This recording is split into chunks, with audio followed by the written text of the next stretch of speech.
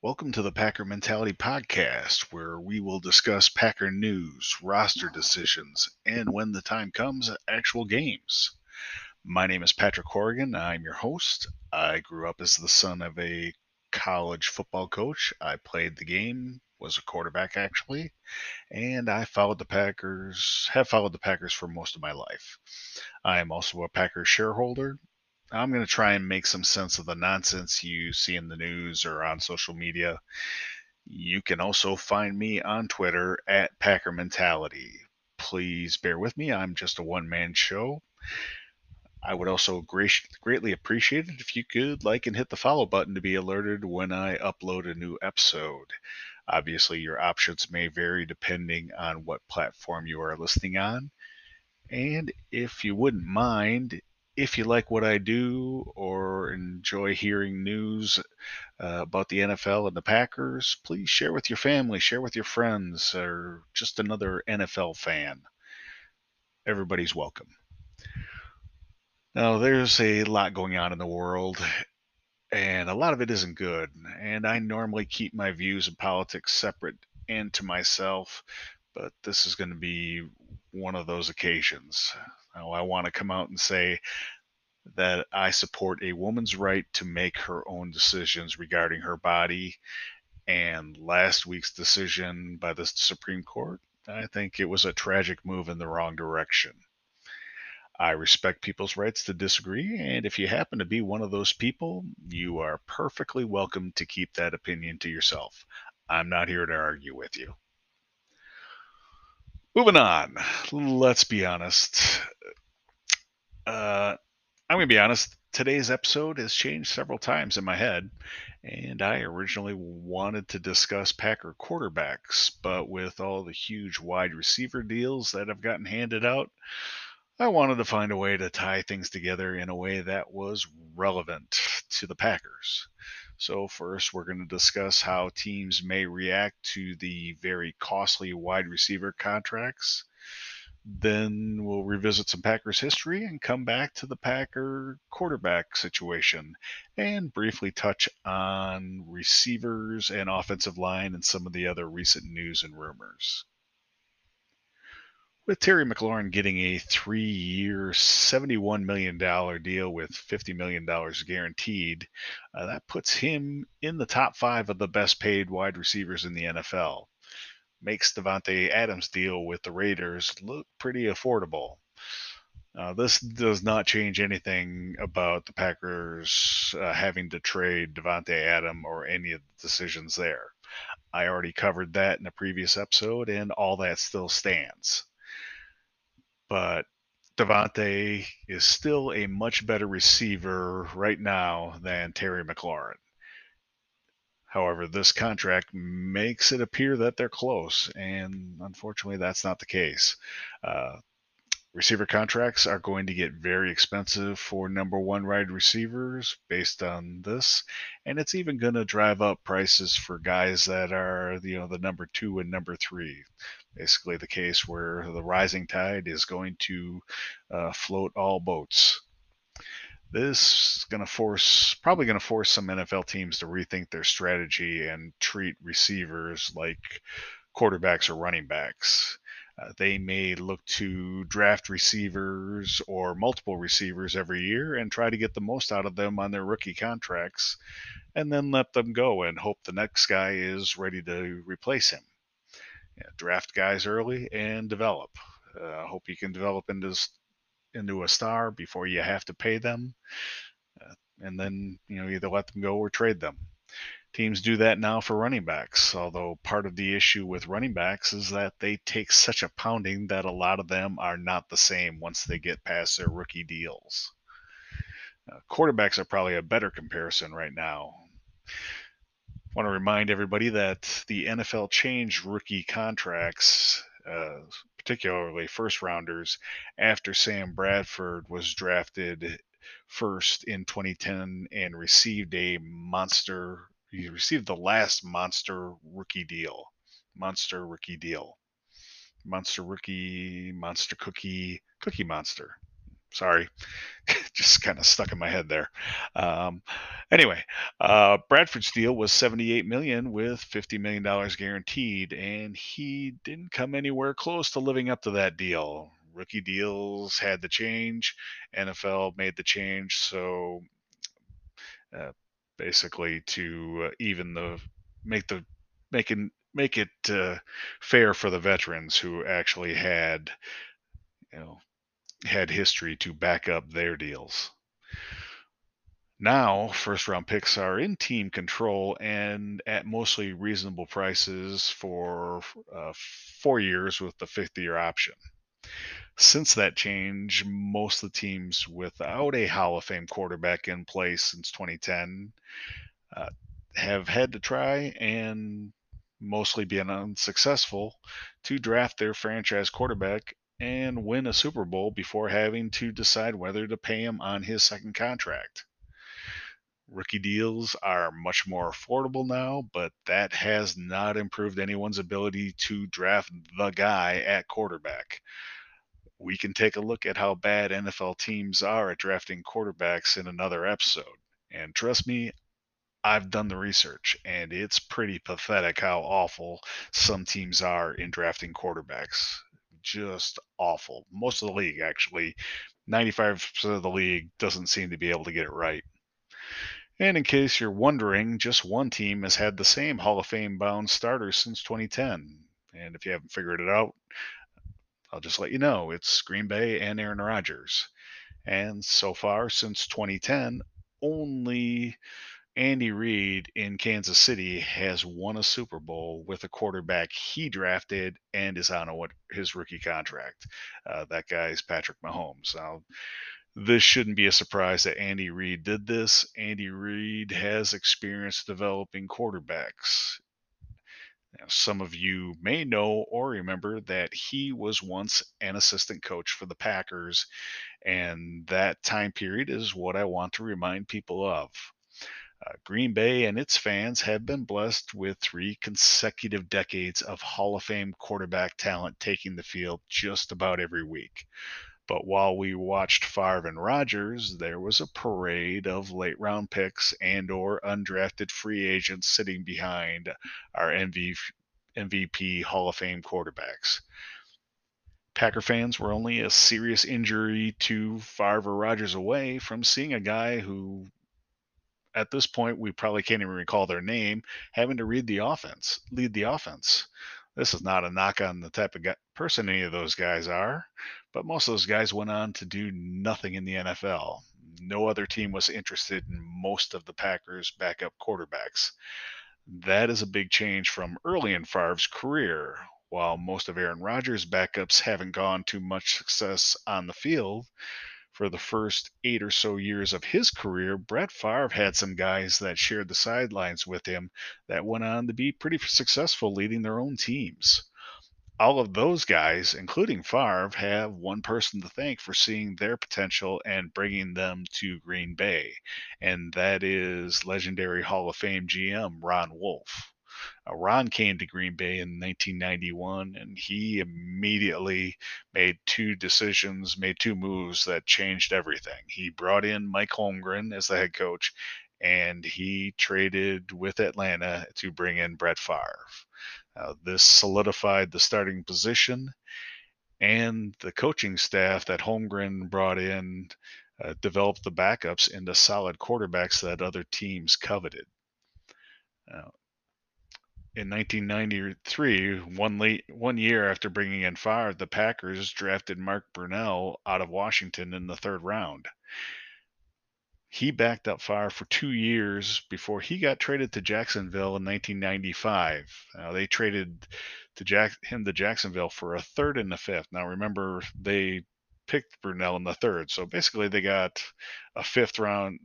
Basically, they got equal value plus a fifth back for Brunell. Brunell led the Jaguars to the playoffs in 3 of their first 4 years of existence and took them to 2 AFC championship games. He made the Pro Bowl 3 times and is still the franchise leader in most career passing categories for the Jaguars. Most of us know the Jaguars now as pretty much being terrible, but at one point they were a pretty solid team. Now, 5 years later in '98, the Packers found another good backup quarterback in the sixth round by the name of Matt Hasselbeck. He was on the practice squad in '98 and then sat behind Favre in '99 and 2000. Former Packers and new Seahawks coach uh, Mike Holmgren, he traded a first round pick and a third round pick, which was number 10 and number 72, for Hasselback, swapping first rounders with the Packers, who were at number 17 at the time. Hasselback went on to lead the Seahawks to five straight postseasons, including a run to the Super Bowl in 2005, where he might have won a Super Bowl if not for some very questionable officiating. What did these two guys have in common while they were in Green Bay, besides getting to watch Favre every week, which I admit is pretty good experience? They were both coached by obviously Mike Holmgren, but the coaching staff included some pretty fantastic talent. Steve Mariucci, who was the QB coach from 92 to 96. Andy Reid was the QB coach from 97 to 98, and the coaching staff also included John Gruden. All three went on to become head coaches. Both Andy Reid and John Gruden have won Super Bowls. Say what you want about John Gruden as a person, but he took took a team and won a Super Bowl. Now, Mariucci led the 49ers to the playoffs in 4 of his 6 seasons with them. But Andy Reid has proven himself to probably be the best QB coach or developer of talent or whatever you want to call it. He churns out winning quarterbacks and quality quarterbacks. Besides Favre, Brunell, and Hasselback, Andy Reid also developed Donovan McNabb with the Eagles. McNabb and Reid went to a Super Bowl and were considered Super Bowl contenders for a whole bunch of years while they were together. Reid moved on to Kansas City and he drafted Patrick Mahomes. And guess what? He won a Super Bowl with him on Mahomes' rookie contract. Mahomes is probably on his way to the Hall of Fame. Even though Holmgren, Reid, Mariucci, and Gruden left in '98, Ron Wolf was still the GM, and he did it one more time in finding QB talent in 1999 when they drafted Aaron Brooks in the fourth round. He was third string behind Favre and Hasselback before the Packers traded him and tight end Lamont Hall in 2000 for a third round pick in 2001 to the Saints. So the Packers got a third round pick in 2001 and a linebacker by the name of KD Williams. Now, neither Lamont Hall or KD Williams did much for either team or the rest of their careers. Brooks, while he won't ever be mentioned with the reverence of Drew Brees in New Orleans, Brooks did lead the Saints to their first ever playoff win. And in doing so, he threw 4 touchdown passes to beat the Rams, and that was in his very first season in New Orleans. He was the starting quarterback for 5 seasons in New Orleans before the Saints brought in just a guy by the name of Drew Brees in 2006, and Brees turned out okay for them. Ron Wolf retired in 2001 after 9 seasons with the Packers, and I want to give the guy credit. Packers, before Ron Wolf got there, they had only 4 winning seasons in the 23 years prior to his arrival. Under his guidance, Green Bay made the playoffs in 6 straight seasons and went to 2 Super Bowls, winning one of them over the Patriots. They have been one of the best franchises and annual Super Bowl contenders most years ever since. So let's get back to the present day and the current Packers quarterback situation. Now, the Packers a couple weeks ago released Kurt Benkert. And so what does that mean? It's pretty simple and straightforward. It means that Jordan Love isn't going anywhere this season. He's not getting traded and will be the number two behind Aaron Rodgers in 2022 and probably 2023. There were no reports that I heard of any trade offers for Jordan Love. Green Bay's is super comfortable with their quarterback room that has a reigning two-time NFL MVP and a first round pick as his backup.